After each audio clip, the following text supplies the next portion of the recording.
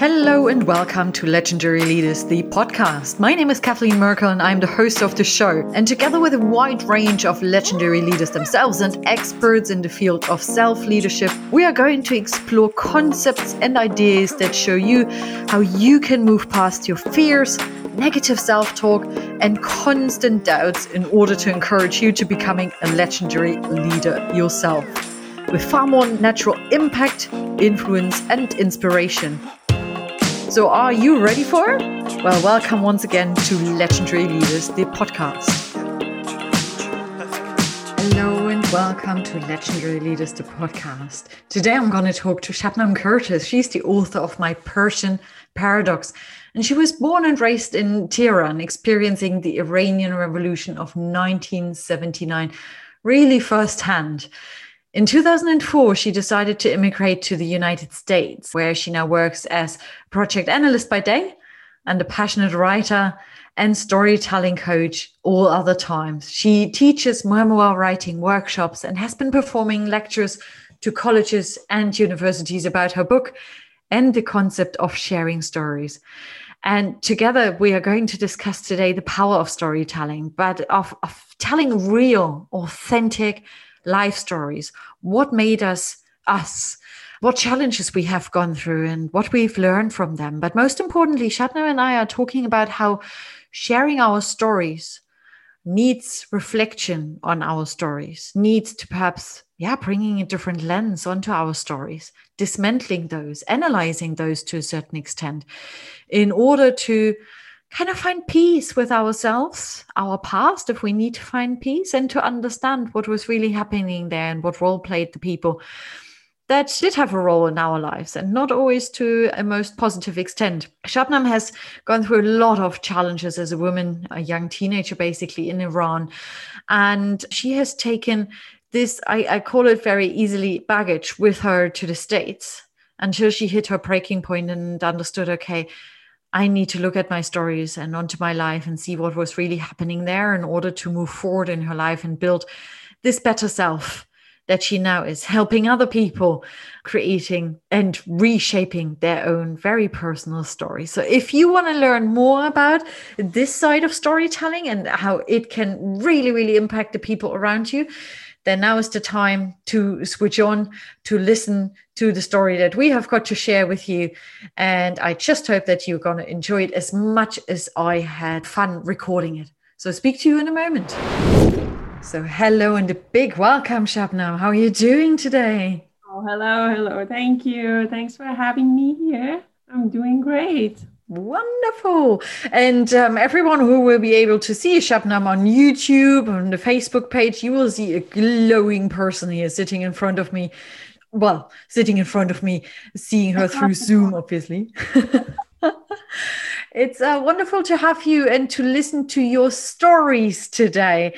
And, I was thinking about our recording today quite a bit. And I thought about, from my perspective, what makes you a legendary leader, right? And I just wanted to share that with you very, very briefly. So for me, great legendary leaders are people who clearly have real stories to tell. They speak from the heart. They are totally authentic, and I call it real leadership. And by sharing their stories, they will have a hugely positive impact on other people. Because they don't just talk about all the amazing stuff and how good they are. They talk about the challenges they went through, what they learned from it, so that other people feel the sense of belonging and actually say, oh my God, I'm not alone here. And that's connected to going through challenges, experiencing conflict, tough times in life, but being able to see them, at least in hindsight, from a perspective of, okay, what am I taking away from it? What I have learned? It's been tough.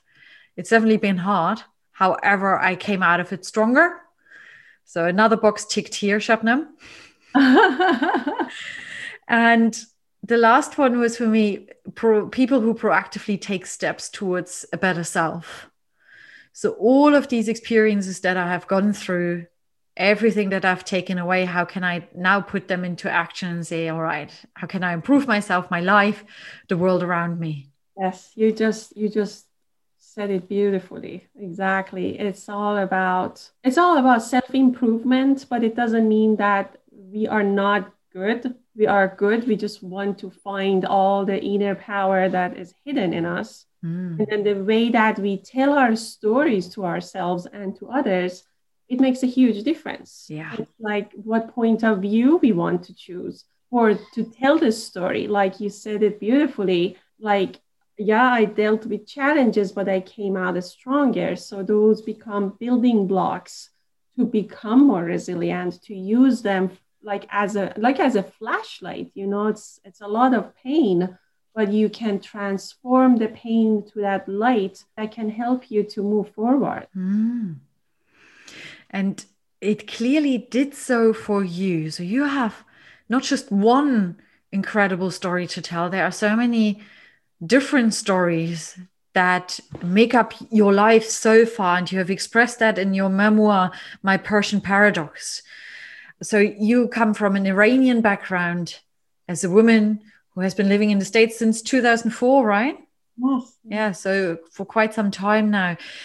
Tell us a little bit, without sharing obviously all the content of your book, about your stories. Sure. Thank you. I really appreciate when I have a moment to share this story. And I always want to remind myself and everyone else who's listening that, it's not a story about extraordinary people. It's a story about just ordinary people who lived under a lot of pressure and stress. And it's kind of like I was just 7 years old when the revolution happened, and then the fundamentalists took over the power in Iran in 1979. And basically, we lived under the dictatorship. And then soon after that, the war between Iran and Iraq started. So I grew up basically watching and observing everything unfolding in front of me, like not understanding it, but seeing how shocked my parents and adults were. And then things that were changing for me as a child, 9 years old, they were actually 9 is the age for Sharia law. But when Sharia law became the constitution of the country, 9 years old little girl is mandated to have hijab to cover herself. Otherwise, you would be punished for it. And then growing up, I was captured by the morale police just for having nail polish on my fingers in public or walking with a boy. And it wasn't limited to that. The whole culture became so more dogmatic. So now my mother is so scared and wants to protect me. While she understood, she learned about the boyfriend, she started prisoning me at home.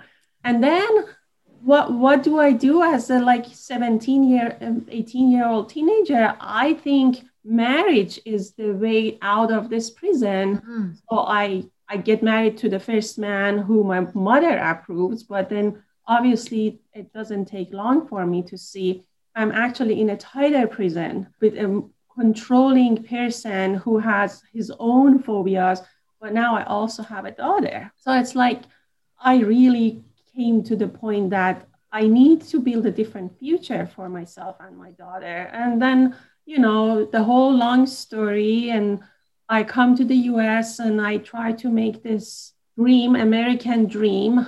And then I feel like, what is it? Why am I not appreciating? Why am I not feeling grateful for everything I have? And that's when, after soul searching, I figured that, you know what? I'm not telling the right story to myself. I'm just looking at myself as a victim and carrying the burden of all those traumas in the past. How do I want to change that? And if I change it, then I got to the point that if I change it, if I look at my past with a different point of view, if I rewrite that story, then I feel more powerful. Then I feel I've made changes, that I've become more resilient. And that's basically when I got to the point that I wanted to write this story, and I share it just for, like I said, an ordinary person who went through all those painful steps, and millions of people like me did that too. But like you said, I want people to read it. I want to share it with others so they feel like I wasn't alone. Well, I interviewed someone last week or 2 weeks ago for my podcast who wrote a book called The Extraordinary Ordinary. I think that would represent you very, very nicely. Beautiful. Yes, yes. I love that title. Yes. Because I don't quite buy the it's very ordinary. I think you had a very special situation here, and special not necessarily in the most positive sense. And you have mastered it. And the way you just described this first part of your life sounds like it has all been easy. And yeah, I just changed it. And then I have rewritten my story. But I mean, I am pretty sure you can confirm that it hasn't been easy whatsoever for you. No, no. I mean, when I say that, you want to look at this story differently, that's only the beginning of the process of this never-ending change. It's for self-improvement, right? Because we want to improve ourselves, and by looking at our stories differently, by taking a different approach to the past, we can use those pain from the past to build a better future, or even to be present. Because if I'm just here, but constantly feeling the pain of the past, then I'm not present. Yeah. I'm not living fully. But if I look at it differently and I feel the pride, the worth in myself, and then belonging, then that's when I can actually feel like I'm living fully. I'm enough. I've done what I could do. And yes, under stress, I made mistakes. I'm going to take responsibility for my mistakes. But under stress, people actually become a lot more self-protective. And I want to say even towards selfish. I have become selfish to protect myself, to protect my daughter. And once I accept that, I feel like humble enough to say, okay, I did the best I could, and the best I could do under stress was a mistake, was not the right decision. But look at the whole dynamic that you were under. And that's basically like I always, nowadays, I really like, and I study this integral life theory by Ken Wilber. And I've learned from it that to tell a story, I want to say how I felt, how much pressure was on my mind, how much pressure was on my body. Was I sleep deprived? Was I under pressure of someone manipulating me? Or was I under pressure of manipulating others to survive? What was the policy, the rule, the law of the whole environment that was pushing me to kind of like some corner, limiting me? And of course, who were the people, the characters of the story around me, and how were they under pressure, and how were they doing under pressure? So the man who I would call it like controlling, how was his grown up dynamic? How was the culture and what the culture taught him? And that helps us to bring all these different elements. That helps us to see this story differently, to be more compassionate, not necessarily agreeing with everything, but you see it differently. It brings the elements of compassion and empathy to it. And that's where the journey of the inner peace begin, because we really need that self-improvement to get more wisdom. Mm-hmm. And that was the word that just came to my mind when listening to you, that it felt peaceful. Inner peace. Yeah. But at the same time, I'm trying to put myself into your shoes of an Iranian woman, 19 years of age, so very, very young, with a daughter, and feeling imprisoned by her own husband, really pressurized and whatnot. And now you go through this analytical exercise to understand what is really happening there, the roles different people and him in particular play. And you come out more peaceful. And I do struggle, I have to be very honest, I do struggle to find my peace with him and the way he treated you. I just want to go a little bit deeper, if you allow, and just help us understand a little bit more what the process was for you there to find peace, how long it took you as well, and yeah, who you are now, what your thoughts are about the situation and your marriage. It's definitely, like I said, it's a never-ending process. I'm definitely in the beginning of it. And this is the way that I found to start building this inner peace by just looking at other people. Like I said, compassionately. It's like I started looking, let's say, the husband that of course, I felt revenge towards him. Of course, I felt hate towards him. And then I got divorced, and I just wanted to free myself from that limited dogmatic environment that he created. But then when I'm out of it, when I have enough space to look at him differently, I see that everything he did was just a reaction. He didn't have any awareness to take any action, to respond instead of just impulsively reacting. And everything was coming from those wrong beliefs that he grew up with, the culture, the parents. And like me, actually, funny that when we got to get married, we thought growing up in a really dysfunctional family would bring us closer. Little did we know that it would actually, because we didn't know, we didn't have any awareness, we would just blindly repeat what our parents did. So we got to the same fights. We didn't know how to communicate. And he did that too. And I did that too. Yeah. So it was like we just blindly repeat all those patterns. And I'm like, now I see what he was doing. So I start taking it less personally, that he was doing it to me. He was doing it to him. And now when I look at other characters of my story, when I look at characters that are coming to my current story, I try to do it. I try to see it. And it's hard. Like, to be honest with you, like one work email could actually make me feel really inside out, upside down, because my first reaction is I take it personally. Someone blames me. And it takes my breath away. And then I start calming myself down. I'm like, listen, Shabnam, what's the story here? Did you make that mistake? If you did, what was the condition that you were under, to make the mistake?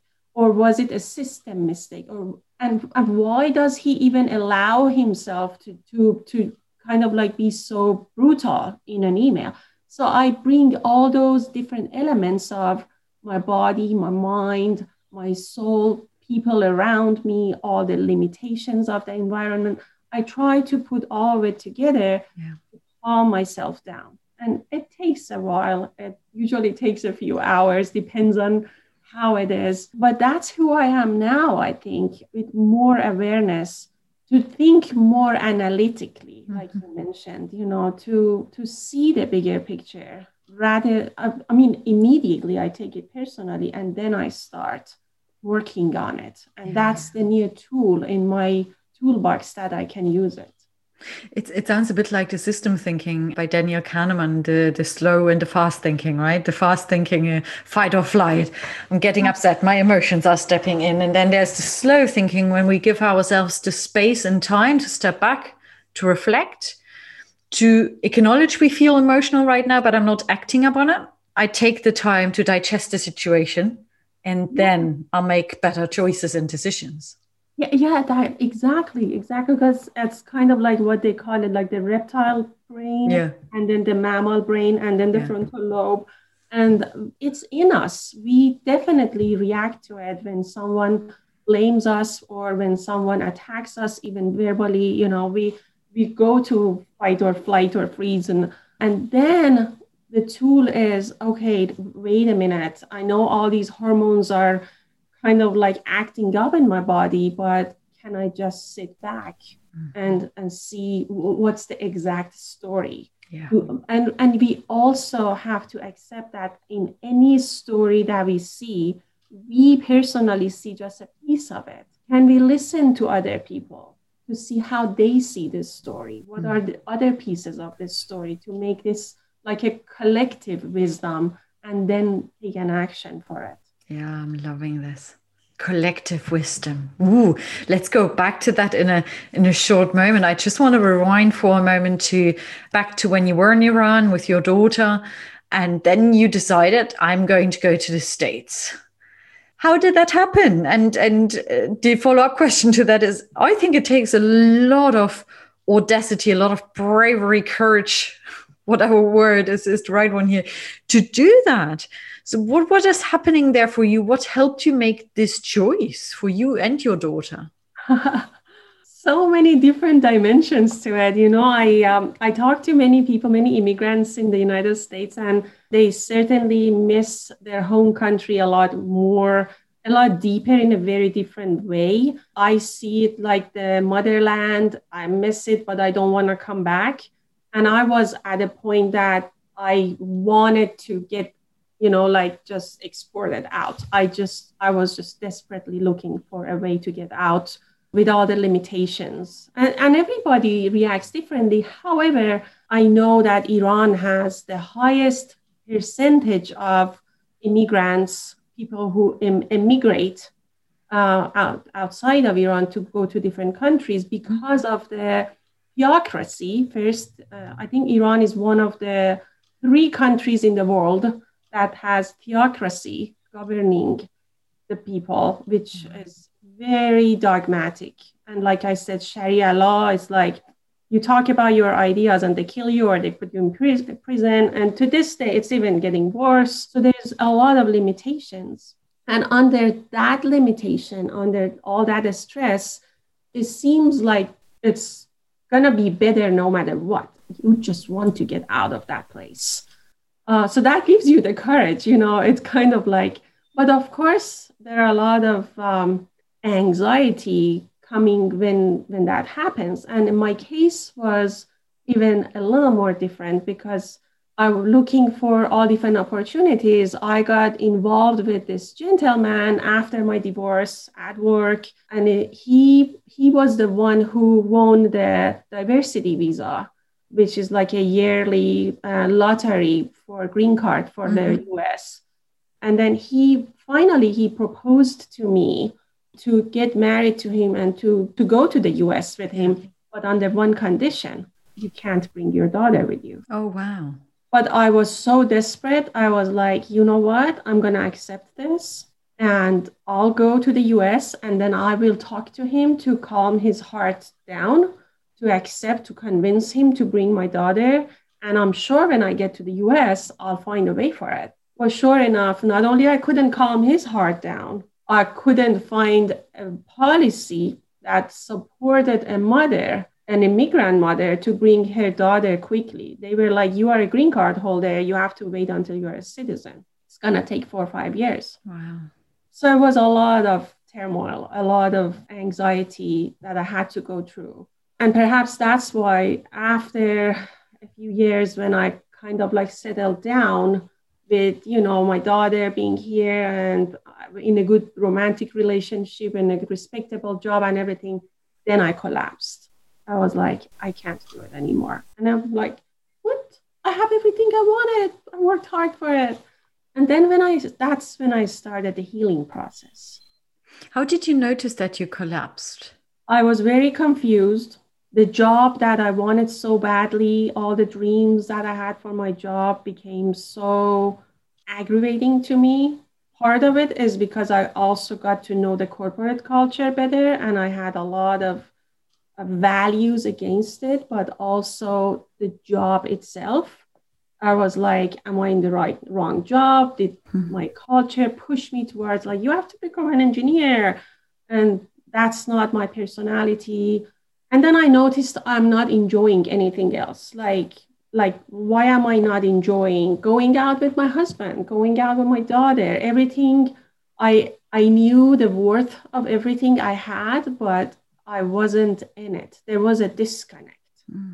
But when I started sharing my past stories with one of my friends, that's how it actually became like, you know what? I'm actually feeling better when I share it with you. And then you share similar stories. And look at us, like a girl from Midwest America and a girl from Iran. look at us having similar experiences. And yet we got to know each other better. We got closer. And I'm like, that's how it is. When I start sharing my stories, I start building this community. And I really needed to belong, to feel this belonging, the connection. I felt really strongly, and I could literally feel that inside when listening to you. And you mentioned the word disconnect in particular. The sense of disconnection when you don't quite know what you belong to, who you are, a little bit of this feeling of seeking identity.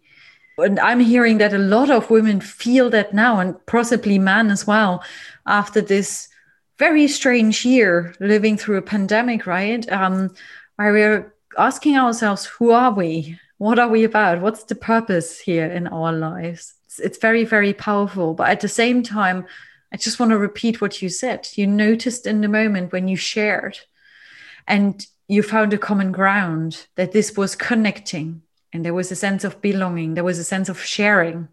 And that's what really brought you together. Yeah, exactly. Yeah. Beautiful. And I just decided to make that community bigger. I was like, many people don't know about immigrants' lives, and I'm one among millions. But my life is different, but yet there are so many universal events in it, especially for those immigrants who lived under tyranny and dictatorship. Yeah. And there are millions of us around. It's amazing when I read stories from, let's say, like Czechoslovakia or Bosnia.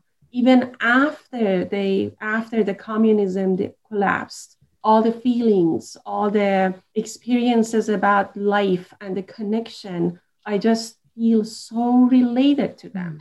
It's just like how dictatorship and how limitation can put you down, can suppress you.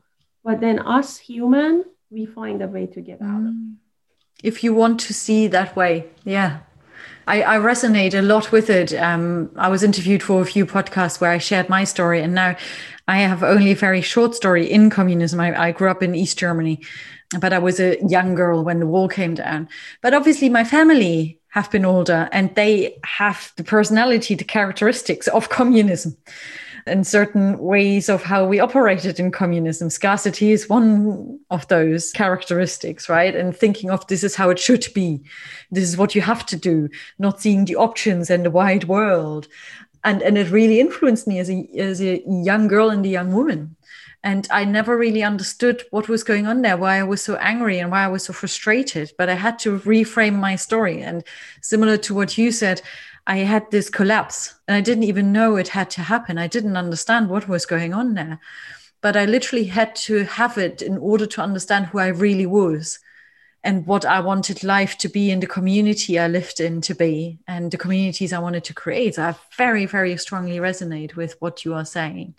Wow, that's beautiful. Thank you for sharing. And, that reminds me of this whole, that when we share our stories, we do build this community. Yeah. And it's like how human, like even if you were a little girl, you can see the impact, the ripple effect of it from parents and grandparents. Yeah. And that's also the collective trauma that we have, right? Carried in ourselves. And then we get to the point that we want to know what happened. What are the stories? Tell us the stories. We want our parents and our great grandparents and people older than us to share those stories. Can you please not be silent about it?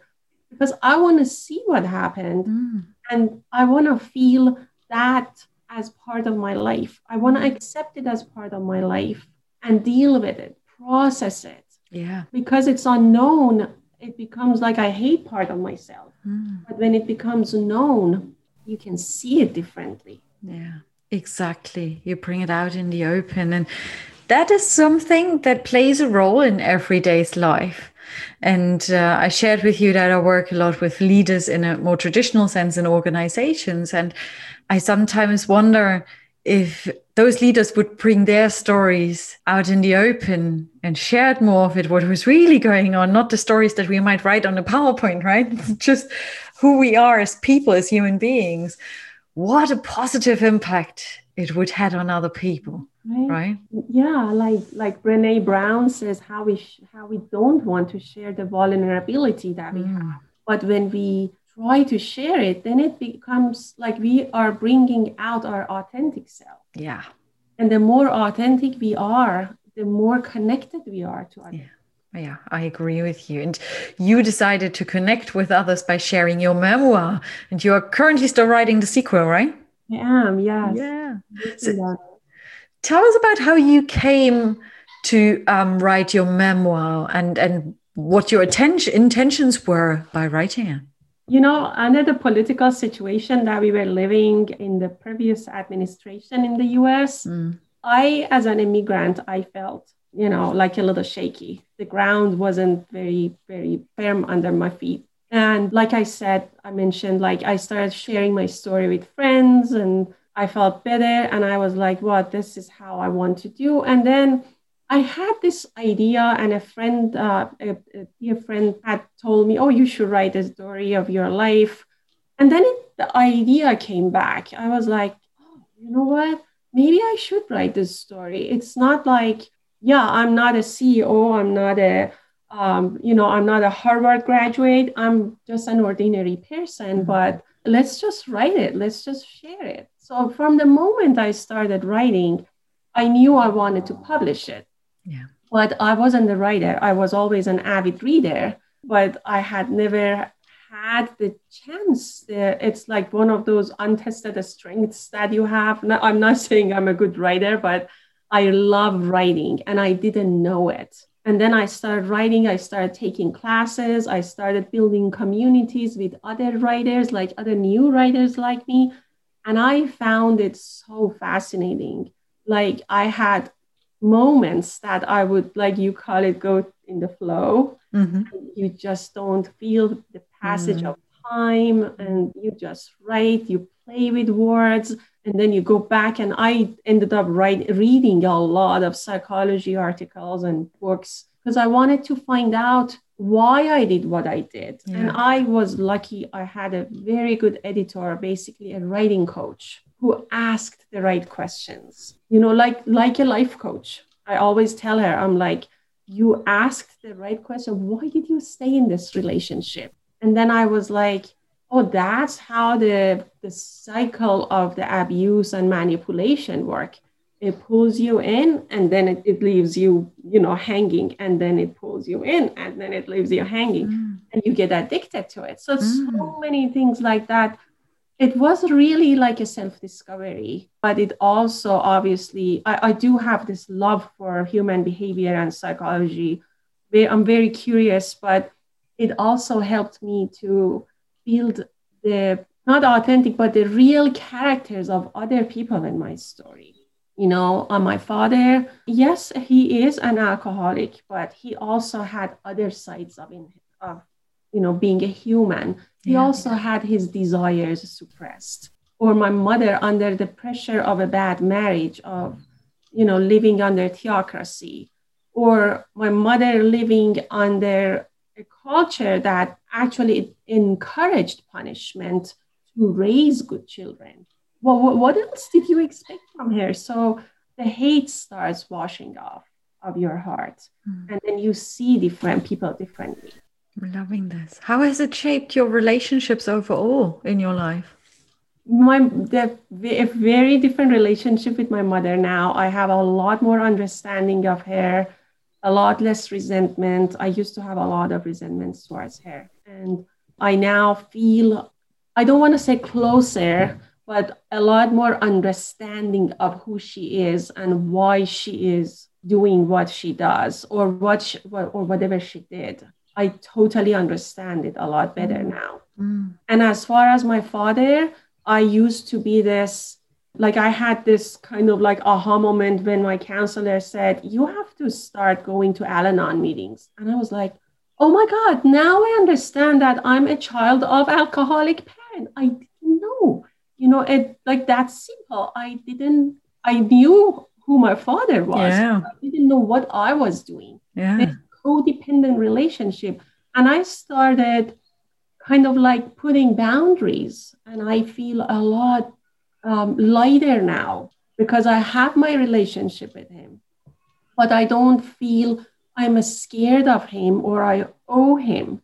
I have the boundaries. And surprisingly, he started accepting the boundaries. Like if it was 2 years ago, 5 years ago, he would start lashing out at me that, oh, you don't call me, you don't like me, you don't love me. But now he's very different. And I'm like, oh my gosh, setting out the boundaries, understanding this, it makes a huge difference. Yeah. And how are you helping people nowadays with sharing their stories? I do have some workshops. One was just finished. We are still working on the background. It was like a storytelling workshop with immigrant ladies. They did amazing. I just admire their braveness because I know it's not easy when you are with a new language. You're learning a new language, and it's terrifying to stay in front of the camera and do storytelling. But they did amazing, and I'm just so proud of them. So I do workshops like that. I do have memoir writing workshops, which is more towards the psychological and encouraging part of it. Yeah.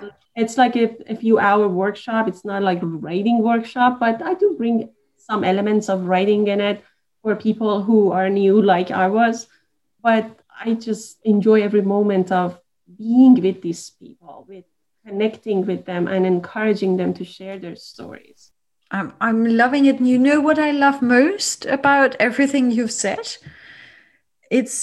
I'm pretty sure when people listen to this episode, there are quite a few of them who feel resentful towards their past, certain people in their story and whatnot. And yet they hear how they can take action and how they can move forward towards this wonderful self. And when I look at you, what you have created in your life, the calm you bring across, the understanding for people who made your life fairly difficult, but also realizing that you played a role in it and you can be at peace. Yeah. With regards to that just in itself is so powerful. And I'm utterly grateful that you opened up and shared it here on this episode. Thank you. Thank you for having me here. It's really a pleasure for me and an honor when I can share my story, and not just my story, the idea of a story sharing. Yeah. The idea of let's share our stories. Let's listen to each other because we all have stories. And now I just try to also emphasize that, let's look at our stories from a strength and resilient point of view. We all have it in us. And then we can start slowly wash off that resentment. I used to hate my past. I'm a lot better off now. There are still pieces that I have to work on. There are still pieces that I get so emotional. And that's the sign for me that, Shabnam, you have to work on this too. So if you were to give a top tip to our listeners who may not realize that they have a powerful story to tell, you said it yourself, we all have our stories. What can we do to unlock them and to take a tiny step towards it? I think starting with the present, I'm also pursuing I think we talked about it, I'm also pursuing this whole becoming a life coach journey. And I'm so excited because I think coaching people towards, okay, whatever was in the past, yes, we had a lot of pain and we are still feeling it. But let's start today. What if we just write a 10-minute story of the day every night? Not every night, every time that you feel heaviness in your heart, but bring all those 4 elements to it. How was my soul? How was the brain and the soul that, the condition that was I feeling depressed from something else and it was a ripple effect of this, that, and this? How was this situation for my soul and my brain? What was the situation of people around me? Were they under a lot of pressure maybe? Or was it like the law, the rule, the policy that actually made this limitation that I felt this heaviness on my heart? when we bring these elements to our story, even a 10-minute story writing, a journaling, but just making sure that it's a story that you're telling yourself. It helps. I do that and I know it helps me. I know journaling and writing doesn't seem like everyone like to do it, but when they try, even like just a short little few minutes, the words become organized in their mind. It has less unknown, less ambiguity, and then they feel better about it. And it takes us places that we cannot even imagine if we don't write it. What I also realized is it brings out the stories we tell ourselves. When I often ask myself the question, okay, is that a story that I have made up in my mind? Or is that a story that's actually true? And sometimes it matters to ask oneself the question because it can have a negative impact on other people, in particular when you are in a lockdown situation, right? You want to keep the most positive and healthy relationships going. So it's important that you also step into your emotions and you really see what's going on there and what are the stories you are telling yourselves, where they are coming from. It's really important. Yeah, and when you are doing it for yourself, I mean, I know it's painful to be honest with yourself too, but maybe little by little, maybe, every time that we write it, just add a little bit more of that honesty with ourselves that like, no one is going to see this, but what was the emotion, the situation that I was under, or what about the other person who actually created this pain in me? Or was it about him or her? Or was it me having the pain from something the day before?